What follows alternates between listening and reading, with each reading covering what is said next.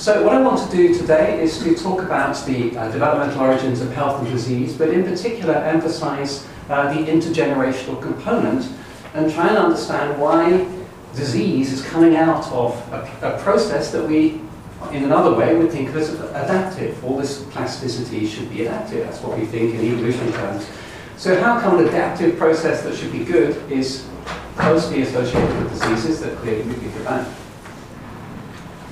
So we have the evolution of the Dohad hypothesis. This is one of the early studies showing an inverse association between birth weight and coronary heart disease and stroke. And really, the emphasis was directed to the low birth weight babies, much higher risk of coronary heart disease and stroke. And so there was something about being born small that was central to the risk of heart disease or stroke in later life. Another classic paper from Nick Hales, who was at Addenbrooke's Hospital, on birth weight and glucose intolerance, so diabetes risk. Again, the small babies at high risk of diabetes in later life. Now, these studies are coming out, there's plenty of them now, there's literally hundreds of these cohort studies showing these effects, but what does it really mean for public health? With all the money going into epidemiology and into the trials and the animal studies, what should we actually do at a broader level? What is the real significance of these associations? So the early findings were that low birth weight was a strong predictor of mortality from different diseases and also just having the disease, suffering from the disease. Ischemic heart disease, type 2 diabetes, stroke and hypertension. Now that's not the full list of diseases, but most of us concentrate on them because they account for such a broad component of mortality and morbidity. We've got plenty to deal with these diseases, but if you wanted, you could extend it to osteoporosis, sarcopenia, chronic lung disease, even various social behaviors, and then some of this also applies to the epidemiology of cancer as well. If we look beyond the diseases, low birth weight is also strongly associated with physiological markers of disease risks. So higher blood pressure, higher levels of blood lipids, poorer blood vessel function, insulin resistance, and so on. In other words, even in children, adolescents, young adults, because these traits to some extent track over time, particularly if we don't modify our lifestyles, then you can see the disease kind of the proximate determinants emerging very early in the life course and tracking onwards. So the first interpretation was that since low birth weight was the strongest predictor, we were somehow addressing the consequences of fetal undernutrition, fetal malnutrition. If the fetus was malnourished, surely that must mean that the mother was malnourished, and so there wasn't enough supply going through to the fetus. And so the big message was that being small or thin at birth, and also at 1 year, was bad for your long-term health. And the question was, could nutritional interventions resolve this? Could you do something with mothers and stop this happening? And the notion that infant growth and birth weight matters for your long-term health was really demonstrated most strongly in papers like this from David Barker and colleagues in the New England Journal in 2005. He took his cohort and he categorized people according to whether they had or had not had a coronary event. Fairly simple yes-no situation. And he looked back at the growth. And the dotted lines here are those people who actually experienced a coronary event, and the straight line across at 0 is those who didn't. So you're comparing against the background of people who didn't have an event, those who did. And what you can see is that between birth and 6 months, these people were small, and they actually also became smaller between birth and 6 months. So it wasn't just that they were born small, they also lost size, weight and height and BMI during the first 6 months of life. Then they kind of tracked along, although there was a bit of catch-up in height, and then suddenly the reverse happened. They had some kind of catch-up growth, particularly for weight gain, but not for height, after 2 years of age. So, growing badly in early life was on the pathway in this study to cardiovascular disease. So, to interpret this, the first, if you like, evolutionary model that was put forward was the very famous thrifty phenotype hypothesis. And the idea of this hypothesis is that being small in early life is a survival strategy. There's not enough energy, so you've got to scale everything down, but you don't scale things down equally. You compromise some organs in order to save others. And the idea was that to protect the brain, which is our air traffic control system, we really need that just to be a human, you would surrender some investment in other organs, such as the pancreas and the liver. That'll help in the short term. You need less energy because organs take a lot of calories to fund, and if you have smaller organs, you don't need as much energy.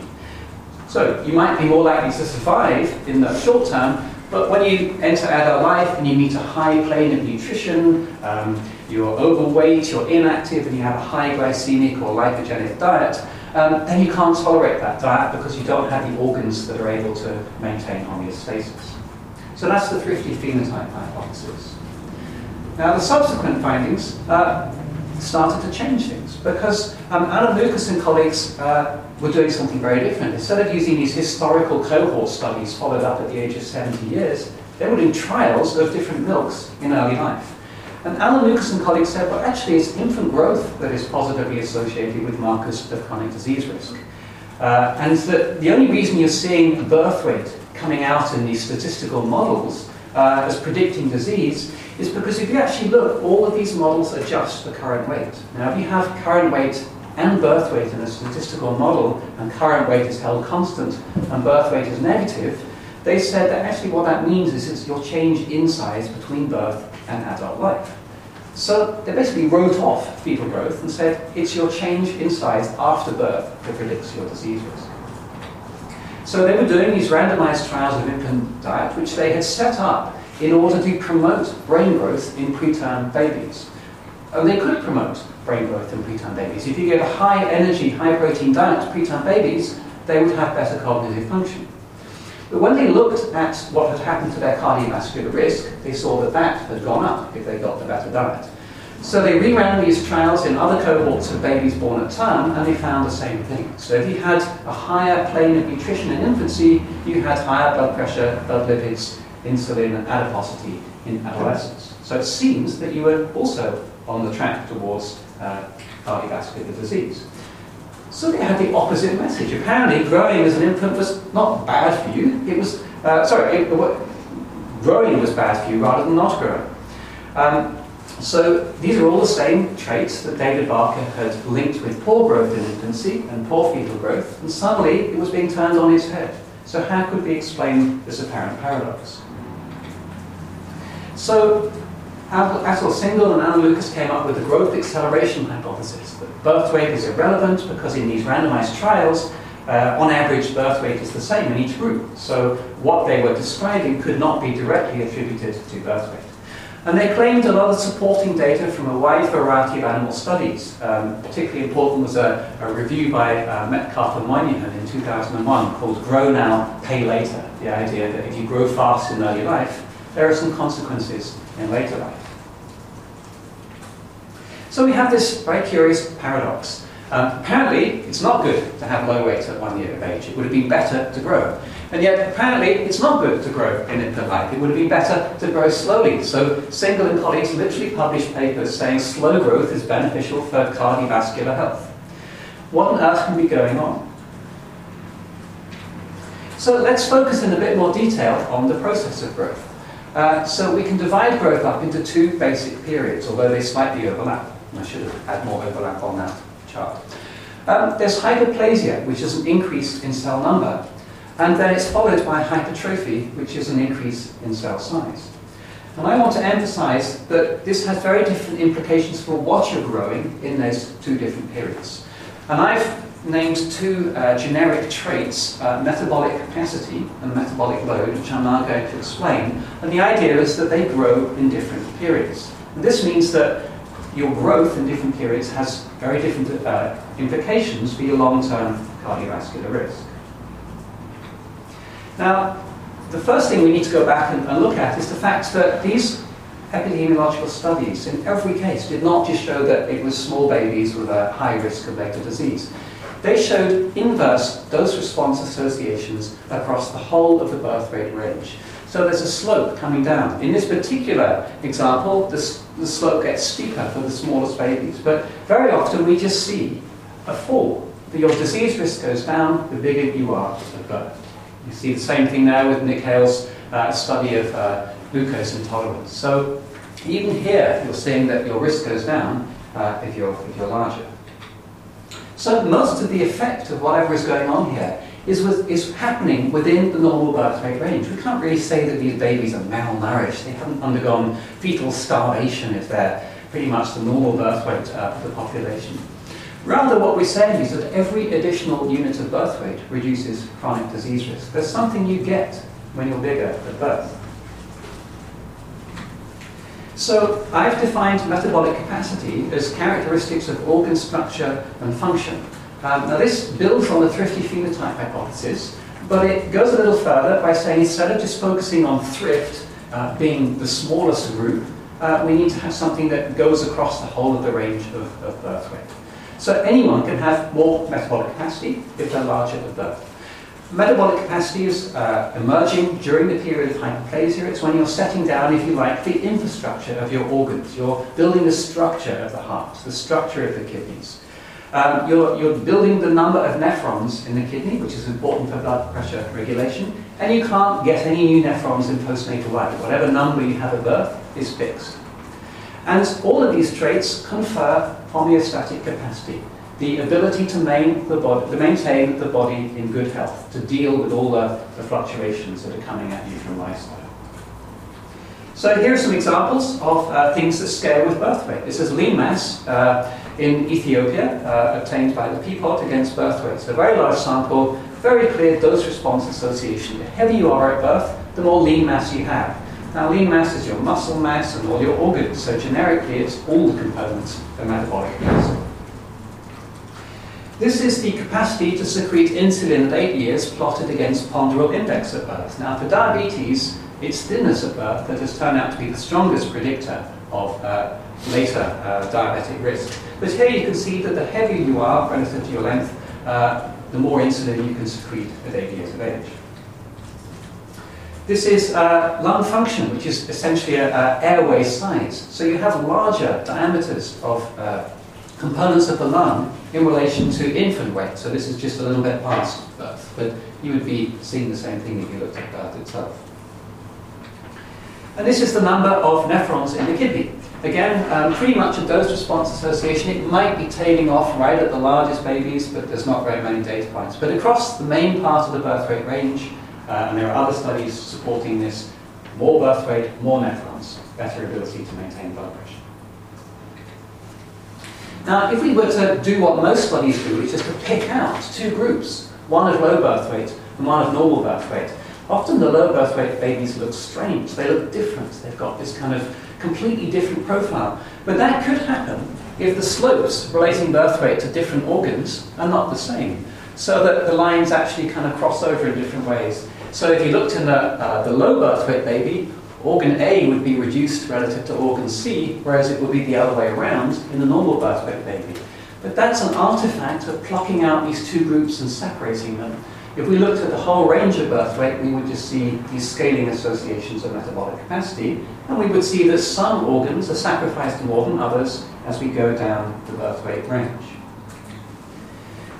Now, what is it that challenges metabolic capacity? Well, that is what I've called metabolic load. It's clearly quite similar to allostatic load, but allostatic load was a concept designed to address the stress response, and it focused on the HbA axis, and dealing with just the basic nutritional things that can promote ill health.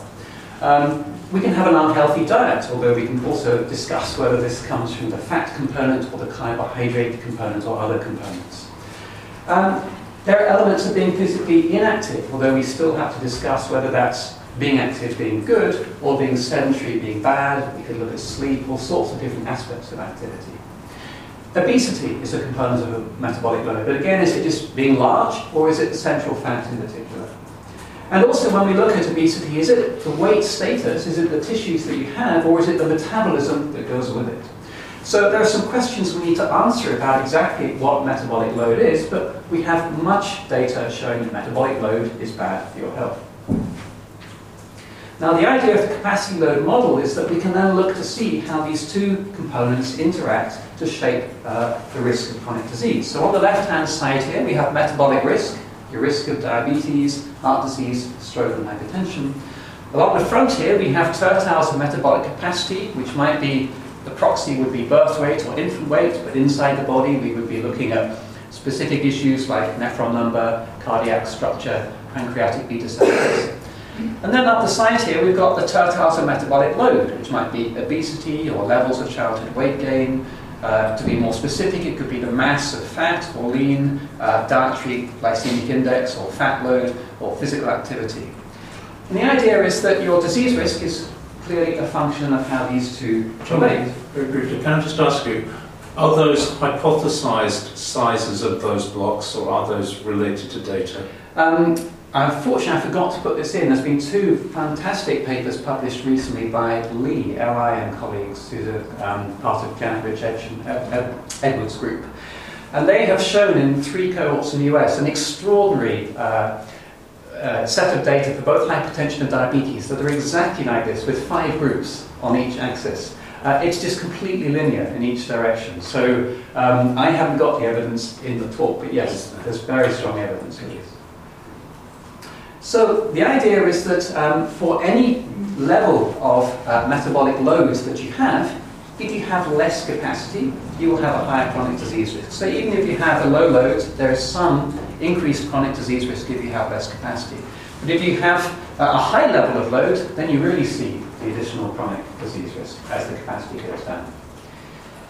In the opposite direction, whatever amount of low capacity you have, whatever your birth rate is, if you pile on the load, you will have higher chronic disease risk. So the highest disease risk occurs in those with the lowest capacity and the highest load. So that's what we know. It's the low birth weight babies who predict coronary heart disease, but in the presence of obesity. That's when the association really emerges.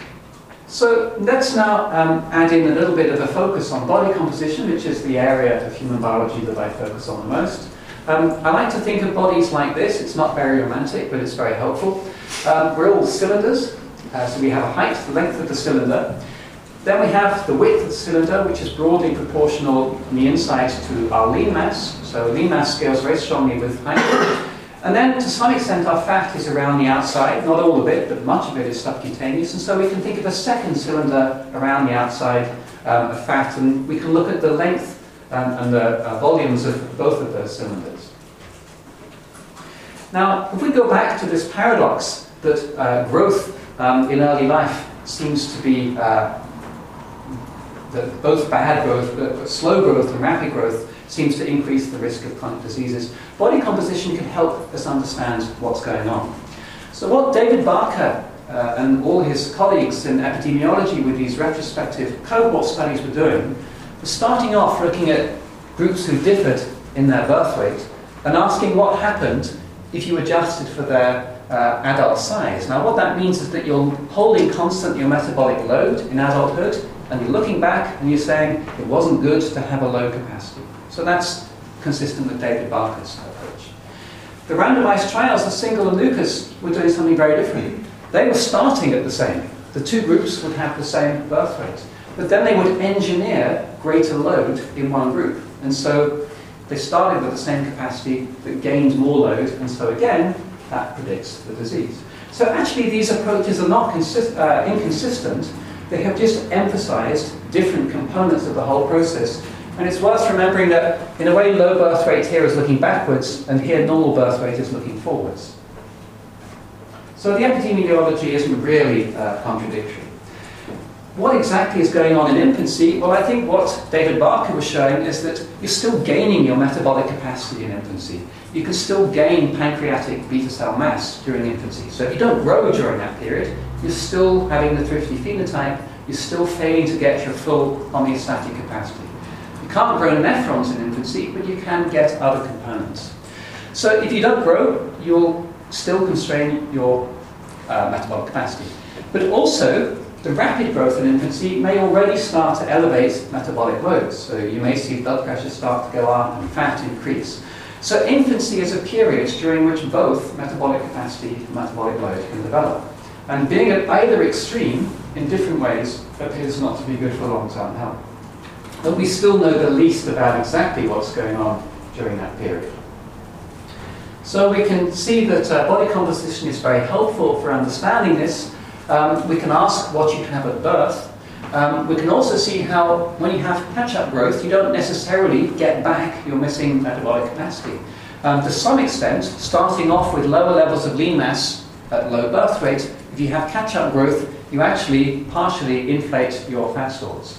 So that's been shown in many studies that catch-up growth isn't just about gaining back missing height, if you like, it's also associated with an increase in adiposity. So catch-up growth is a balance or a basket of costs and benefits. Okay, so that's the physiological side, if you like. I don't know if anyone wants to... No, we shouldn't say questions at the end, but that's the model that I'm sort of working on when I now switch to evolutionary issues. So we want to think about how this is all happening, why we do this, why we grow in this particular way. And I want to focus on the intergenerational component for the rest of the talk. So what is it that's passed across generations? I mean, it's phenotype, because we see phenotypic correlations, but in what? Is it adiposity that gets replicated? Is it physique and growth patterns? Are we transmitting resources? Are we transmitting information that's somehow adaptive?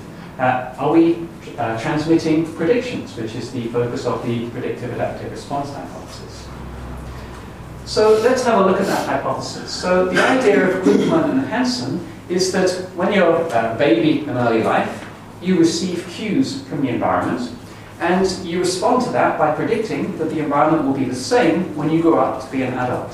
And therefore what you should do with that information is respond to it, adapt to it, prepare yourself for the same conditions. So if that's true, then selection would be acting up here on your fit with the adult environment. So the mother becomes essentially a window onto the environment. You scan the mother transmits the environmental information, and your adaptive response is to prepare yourself for those conditions in adult life, when your reproductive success is going to come. So they propose that the low birth rate baby adapts both in the short and the long term. In the short term it's small because there's not much energy, but it's also preparing all these metabolic traits that are going to be good if it experiences famine in adult life. So it's got insulin resistance to protect the brain. It's got central fat, along with insulin resistance as protection for harsh adult conditions. And this was rolled out in numerous publications by these authors. But there are many problems with this hypothesis. One in particular is that small babies are not insulin resistant at birth. They're actually insulin sensitive, and that's what helps them undergo catch-up growth. By being more sensitive to insulin, they're better at getting hold of incoming nutrition and diverting it to length growth. So that's actually how they catch up. Insulin resistance appears to come later, and this is a study that suggests that insulin resistance comes at around 2 years of age, which is a very interesting time because that's when growth is broadly canalized. So suddenly we see abdominal fat increasing between 2 and 4 years of age in small for gestational age compared to appropriate gestational age babies, and at the same time you see the insulin resistance emerging.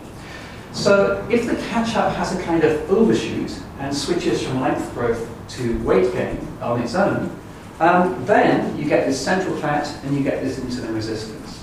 But possibly if this didn't happen, if you didn't have that excess weight gain, if you remember that was also on David Barker's pathway to coronary heart events, if you don't have that weight overshoot, you probably won't get the insulin resistance either.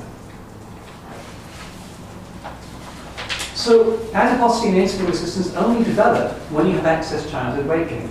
And if you were born small, but you don't go into a kind of obesogenic niche, then birth rate doesn't predict any of these traits. So very nice study of farmers from the Gambia, where most nutritionists are familiar with in one way or another.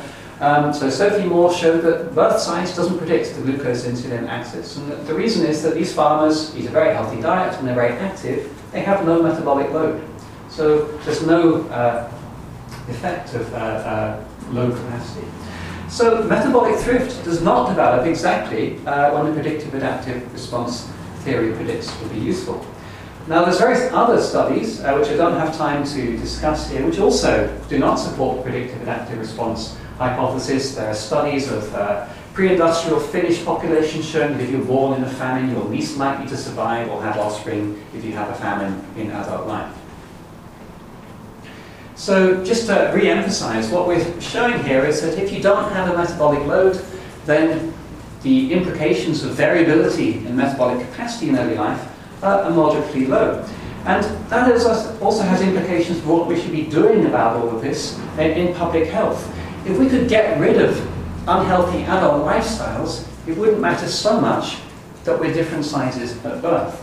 If you like, this is introducing inequalities into cardiovascular risk, but still the main fact that makes us have heart attacks and diabetes is that we're not healthy as adults. So in all this interesting stuff that we're showing with the Doe hat hypothesis, we should not forget that if we had healthy adult lifestyles, we would have low levels of chronic disease, regardless of our birth rate. So I've emphasized a different model of how information is obtained and used in early life, and this links with various other people who've also been interested in similar approaches. Here the idea is that cues don't really enter directly through the mother from the environment and pass to the offspring. Rather, cues enter into the previous generations, the grandmother, the mother, possibly even the great-grandmother. And to the extent that the offspring is seeing anything, it's seeing the mother and how she's gained her own phenotype. And if there's an adaptive response, it's how the offspring fits its development to the cues gained from the mother. So we're not adapting to the environment here, we're adapting to maternal phenotype. So I've emphasized maternal capital, and that builds on the work by Kaplan and colleagues who defined embodied capital as physical traits and functional capacities acquired over the life course to promote investment in offspring. So maternal capital can be defined as any aspect of maternal phenotype, whether somatic or behavioral, which enables differential investment in the offspring. So I think embodied capital is fantastic for biocultural anthropologists because it allows us to integrate many different aspects of human life and think how they benefit offspring. So you can think of capital accumulating over the long term or being gathered quite quickly. So I focused on liquid capital versus somatic capital or illiquid capital. You can't go back and change your height. Once you've got your adult height, that's a component of capital that's relatively fixed, but we can ask how you got it in early life.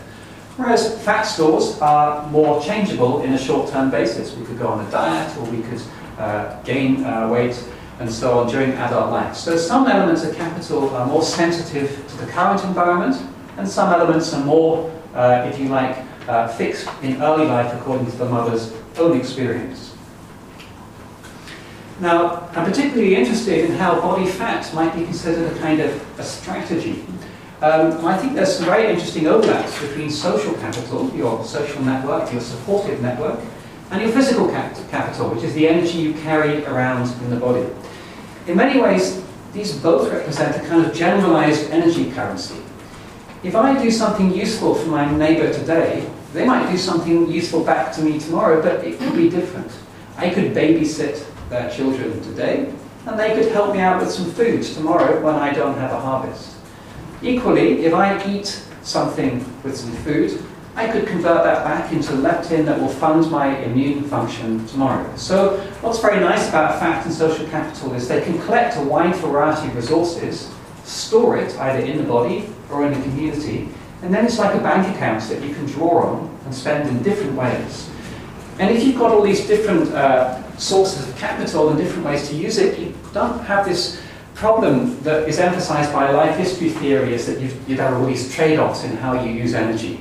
It doesn't have to be such a trade-off if you've got a bank balance. You can think carefully about how to use your resources. So you can imagine the body, in some ways, having the ability to make strategic decisions rather than just spend every calorie on a moment-by-moment basis. So we can think of the mother as a kind of safe harbor who actually stops. And this is very different to the predictive adaptive response hypothesis. Partly what the mother does is stop all the environmental information coming into the offspring. The offspring is very vulnerable. It's a bundle of small cells, and it doesn't have its own metabolism really going at this age, and so it couldn't cope with all these ecological signals coming in. Particularly if these signals are fluctuating. A food shortage one week and normal food intake the next. So mother buffers the ecological stresses, which means that what the offspring adapts to is the safe harbor, or the maternal capital. So the niche that the offspring adapts to in early life is not the external environment, it's maternal metabolism. That has many interesting features. maternal height, representing her growth in early life, uterine volume, her energy stores, and also her homeostasis. How is she dealing with her food intake, and what kind of glycemic control does she have, and what kind of lipid regulation does she have? And these, of course, are all about the mother's metabolic capacity. What is her machinery, if you like, for maintaining homeostasis?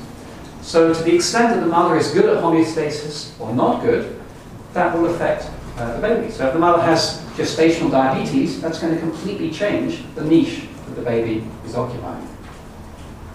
Then we can think about capital transfer. So the mother has many ways of acquiring resources to build up her capital stores in an abstract sense, and these will affect what she can transmit to the next generation.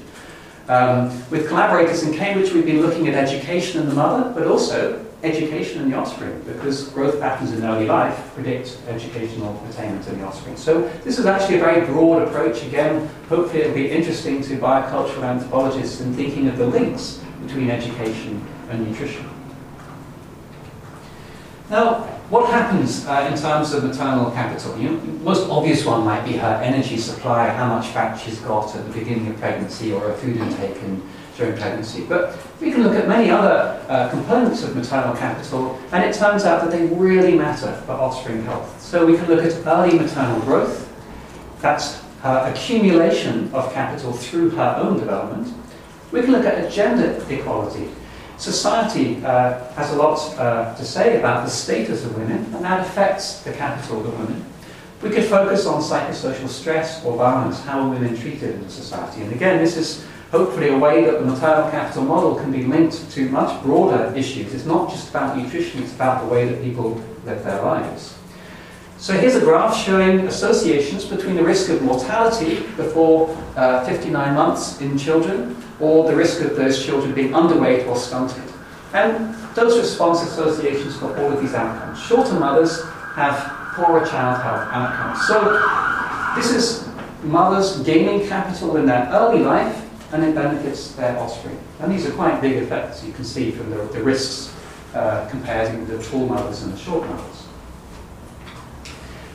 This is a paper in Press by Marfatier and colleagues where we looked at gender equality across countries and the risk of low birth weight, stunting, wasting, and mortality under 5 years in children. Extraordinary associations. Now we then adjusted for GDP, but we could still find that actually the gender inequality index displaced GDP from a statistical model. If you actually were looking at gender inequality in societies, the level of economic growth was no longer a predictor. For stunting and wasting, independent of GDP, gender inequality explained about 10% of the variance across countries, and about 40% of the variance in childhood mortality. So never mind how many resources countries have, if women are treated more equally in terms of access to labour markets, representation in political processes, and health resources directed at maternal problems, you see massive benefits for the offspring. Now, some people have said that I should be criticised because I'm treating the mother as a kind of vessel for improving children's health. But really, we were trying to say the opposite. We were trying to say you need to treat women well for themselves, but it will also have benefits for the next generation. We simulated what would happen if we improved gender inequality, and we also simulated similar effects for improving wealth. So we got GDP on the axis, bottom axis here, and gender inequality here. And broadly, you can see that you would cut the prevalence of stunting remarkably if you moved from a gender unequal society to a gender equal society. Now, these are only simulations. We need to go out and do this. We need to improve gender equality and show that over time we do actually benefit children's stunting and survival. But on the basis of the model, gender equality is a very strong predictor. And there are good reasons for understanding why, because when countries have higher GDP, it doesn't get through to women. They often don't have autonomy in household spending and so on. So a country may be wealthier, but it doesn't mean that women have access to more resources. We've also looked at the intergenerational effects of war on the health of children. Again, not very well explored, but there's actually a lot of evidence across different studies. And this is another way of understanding that the way that adults experience their life transmits costs or benefits to the next generation. And we hope that this would stimulate discussion of what needs to happen in post-conflict situations where the effects are actually much more long-lasting than is often recognized. Okay, so that's the maternal capital hypothesis. The offspring can't see the external environment, so if it makes an adaptation, that adaptation is to maternal capital. Well, what's the offspring going to do? It's got to develop its own life history strategy, but what should it actually be doing in that sense? So, we also know about parent-offspring conflict. So to the extent that the offspring is exposed to maternal capital, this isn't just a kind of beneficent environment. There's always going to be genetic conflict between the life history strategy that maximizes maternal fitness and that which maximizes the offspring's fitness. So we can think of a tug-of-war over nutrition. How much capital should a mother transfer to each individual offspring? So it's obvious to say that offspring do better when they're bigger. This is neonatal mortality rate in Bangladesh, and you can see an exponentially increasing risk of mortality as the offspring gets smaller. So clearly the offspring wants to be bigger if it can, and the mother, to an extent, also wants bigger offspring because it doesn't have any benefits to the mother to have offspring that don't survive. But what we can say is that the returns from investing in offspring diminish with the law of diminishing returns. So the slope of the payoff for offspring fitness tends to flatten off. Now that means that for both the mother and the offspring there comes a point when it's better to transfer maternal investment to another offspring because offspring share genes with their siblings and therefore they also get a payoff in their fitness if they have siblings. Parent-offspring conflict simply says that the time at which the mother and the offspring would be optimizing their fitness for making that switch is different. The offspring is always selected to prefer more investment before that switch is made.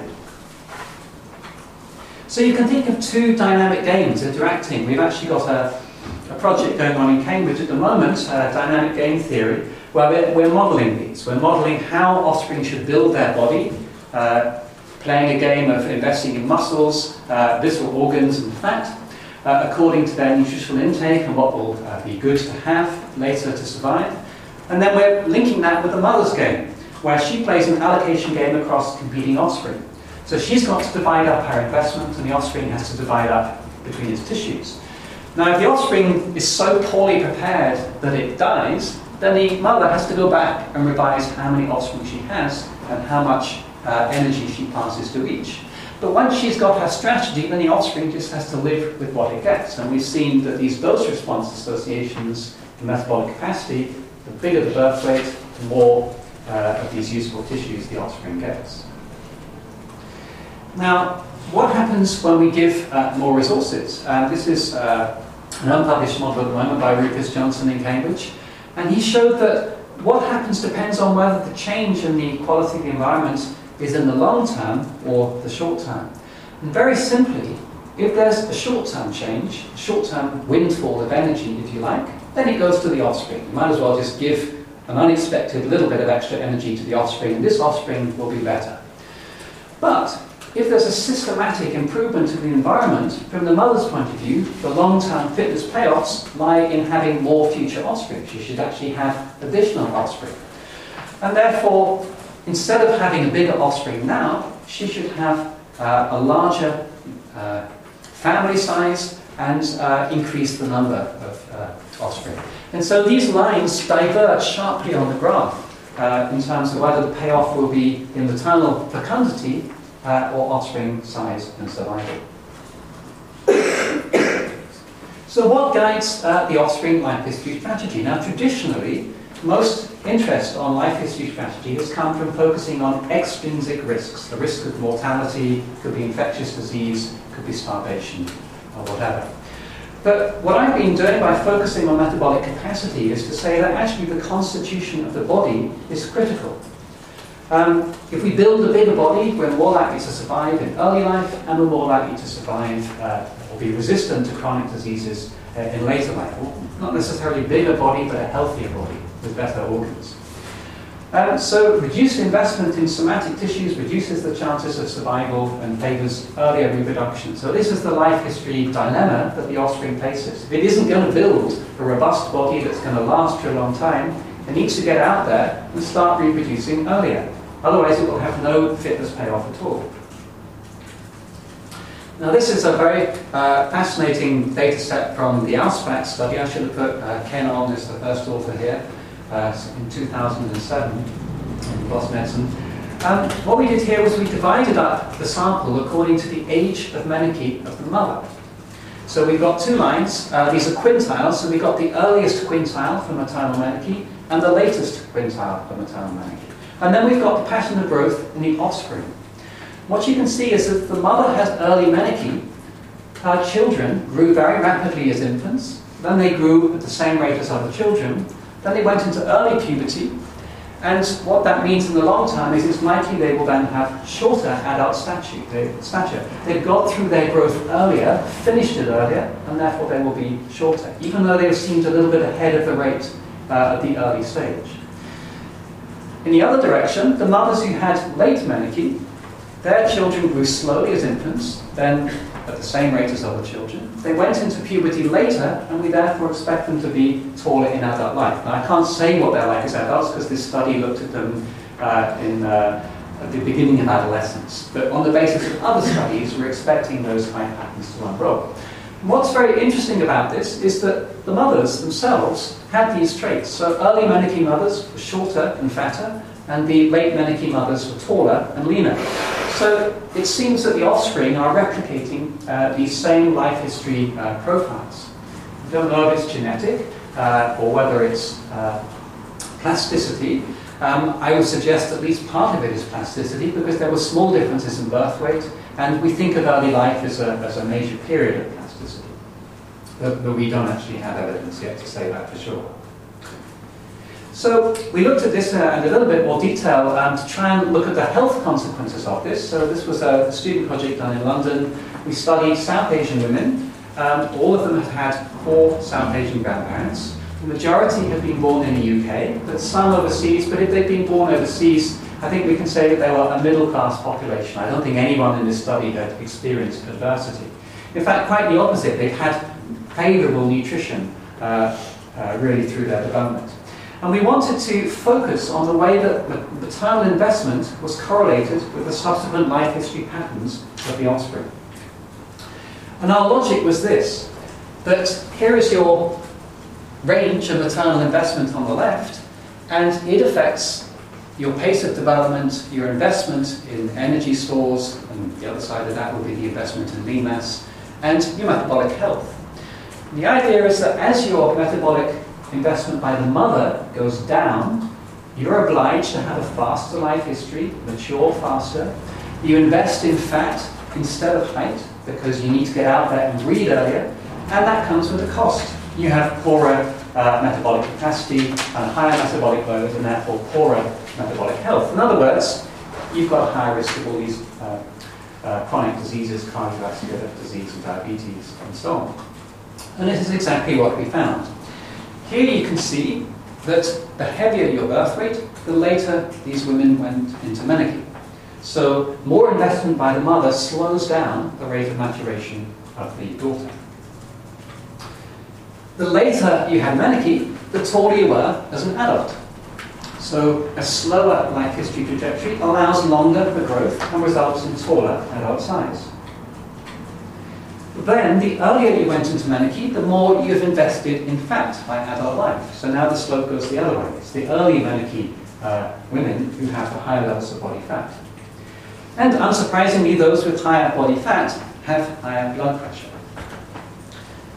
So that's the trade-off. There's an investment in energy stores for reproduction, but it comes at a cost of higher blood pressure, which we know has two pathways leading to it: low birth weight and higher metabolic load in later life.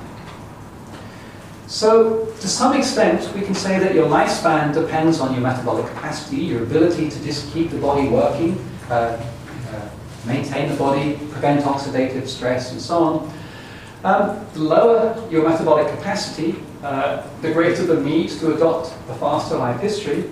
And that means shunting energy from maintenance to reproduction. Now, not all of these costs may actually be paid, because if you are going to have a shorter lifespan, then there's not actually time for the worst chronic diseases to develop. So future discounting is quite interesting, that if you do go for this faster life history trajectory in a risky environment, to some extent you pick up penalties, but you never pay them because you're not living long enough anyway. So this is a small study. We're replicating it at the moment in a large cohort study because we really want to know with more confidence about these associations. South Asians living in Britain are quite an interesting population because they've changed environment quite drastically. So we want to know more about both sexes as well. But at this stage, I think this is very stimulating, a trade-off between maintaining the body healthily versus preparing for early reproduction, and that's mediated by maternal investment. Okay, now we've seen that plasticity in our life is very important, but how long should it last? Now, I've emphasized in several papers that I think the critical windows evolved to match the period of maternal care. And that's because it's only, if you like, safe to be plastic when the safe harbour is there. The mother's physiology can buffer you from many external ecological stresses. And when the mother takes that buffering away, then the child will be very vulnerable, and something else happens to growth. It becomes canalized. It becomes relatively stable. We call it the self-righting mechanism. If you have an insult, the body slows its growth temporarily or speeds up temporarily, but in the end it gets back onto its trajectory. So we talk about tracking. And that's why there's so much interest in early life. Variability emerges, but then this critical window closes, and whatever phenotype you have, particularly the growth traits, tends to track on subsequently. Now, this isn't true for everything, because there are other traits like reproduction that stay plastic, but for growth and growth-associated traits, then I think it's a fairly clear-cut situation.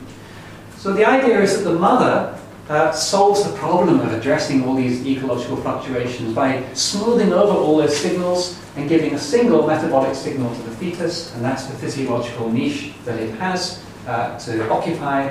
And when the mother buffering is removed, then growth and metabolism become canalized.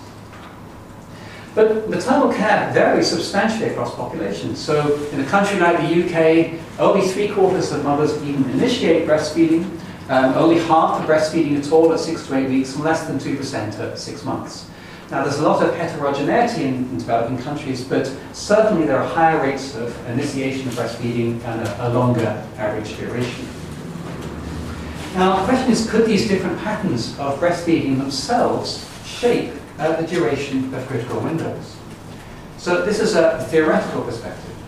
So we know that there's a maternal fitness payoff for investing in the offspring. But eventually it would be better for her, as we have seen, to invest in the next offspring. So the benefit curve to the mother first rises and then falls.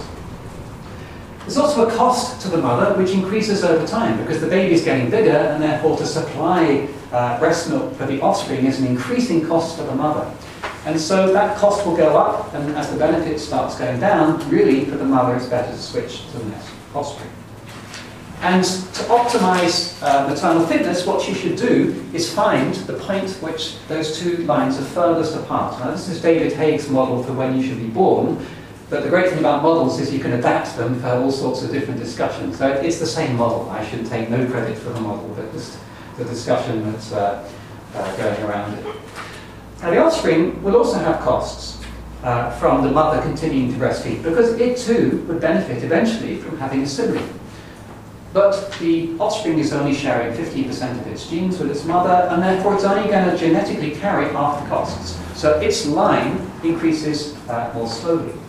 So if the offspring wants to maximize its own fitness, it should find the gap between these lines, which is going to be different. And typically it's going to be later. And that means that the optimal time to wean a baby should be a compromise between what maximizes maternal fitness and what maximizes the offspring fitness. And anyone who has a baby will know that this compromise is a tug of war based around crying and frustration and so on.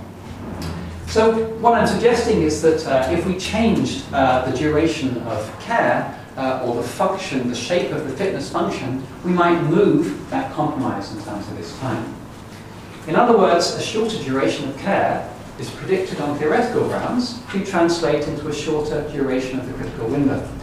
Now, I'm not going to have time to go into more detail about what that means. I think at the moment it's a very interesting hypothesis which would be nice to study empirically. But one thing we do know is that weight gain during infancy has very different associations with long-term body composition in low and middle-income countries versus high-income countries.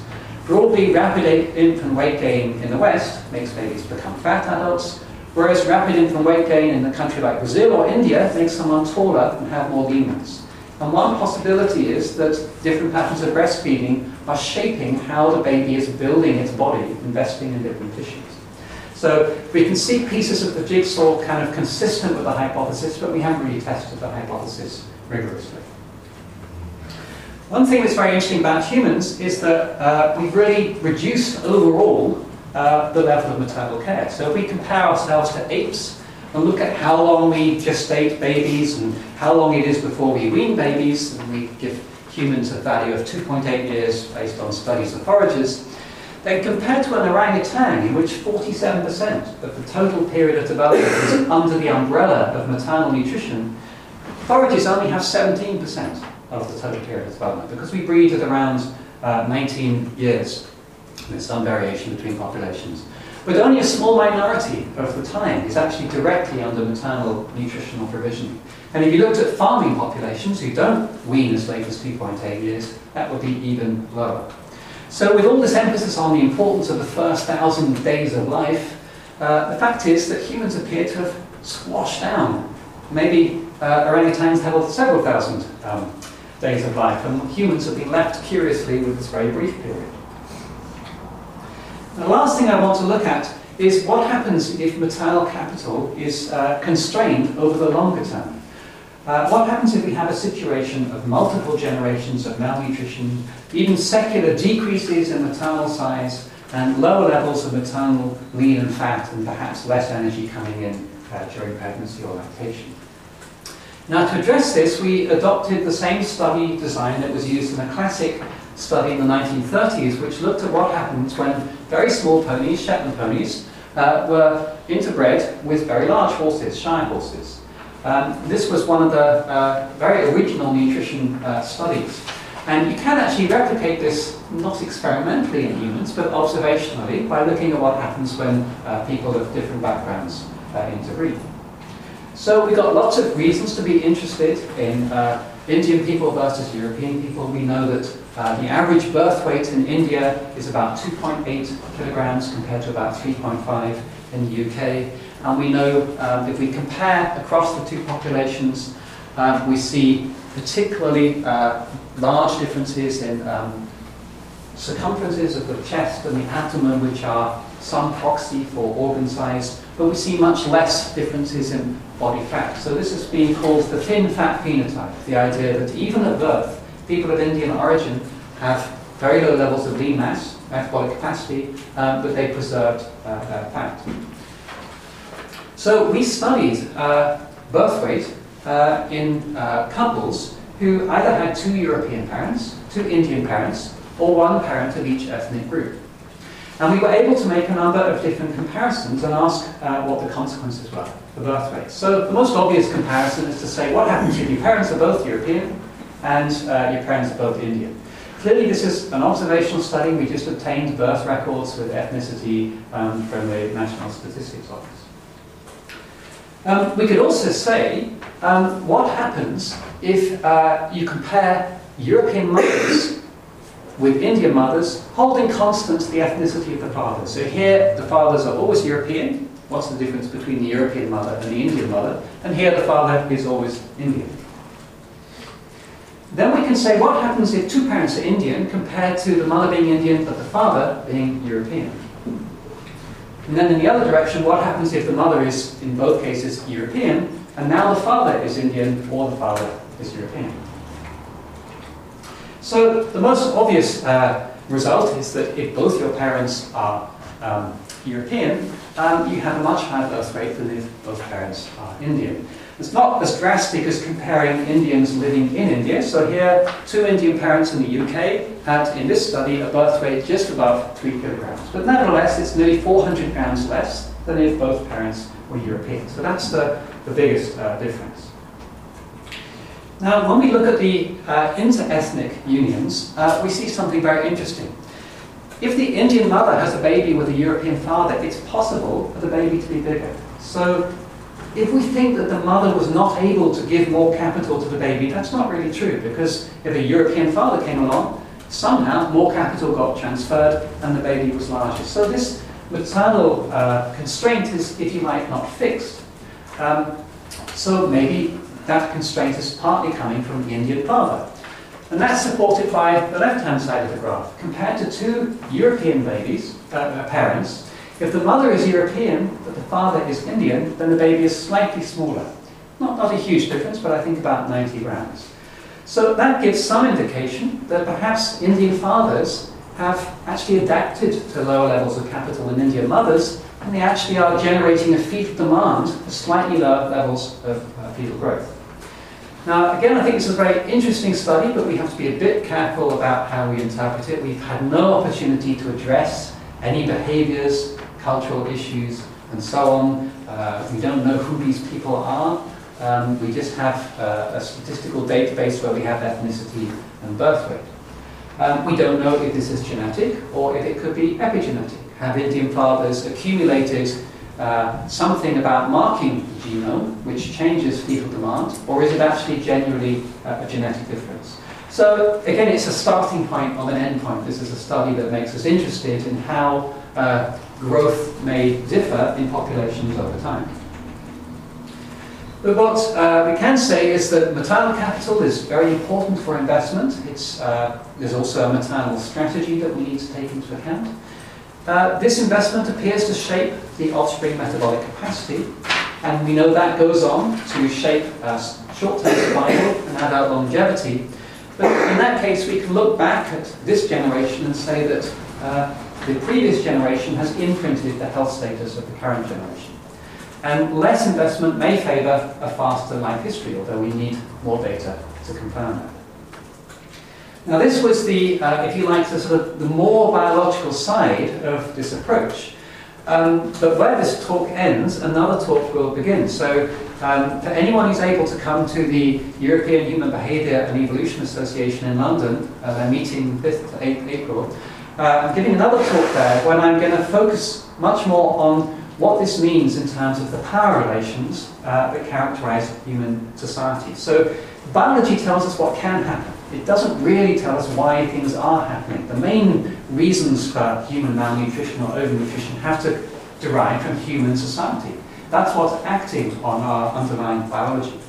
So this is a book that's coming out in June this year. Cover will look something like that. That's a mock-up. But really what I'm interested in is why we have societies which produce hierarchy and shape nutrition so profoundly to the extent that the relationship between societal organization and human health is strongly mediated by nutrition. And we get left with the question, why nutrition? Why is nutrition so important to these social differences in health? So if anyone's got time to come to that, it'll be not a huge amount of overlap with this talk. Hopefully we'll draw on those issues. But thank you very much for coming, and I look forward to questions.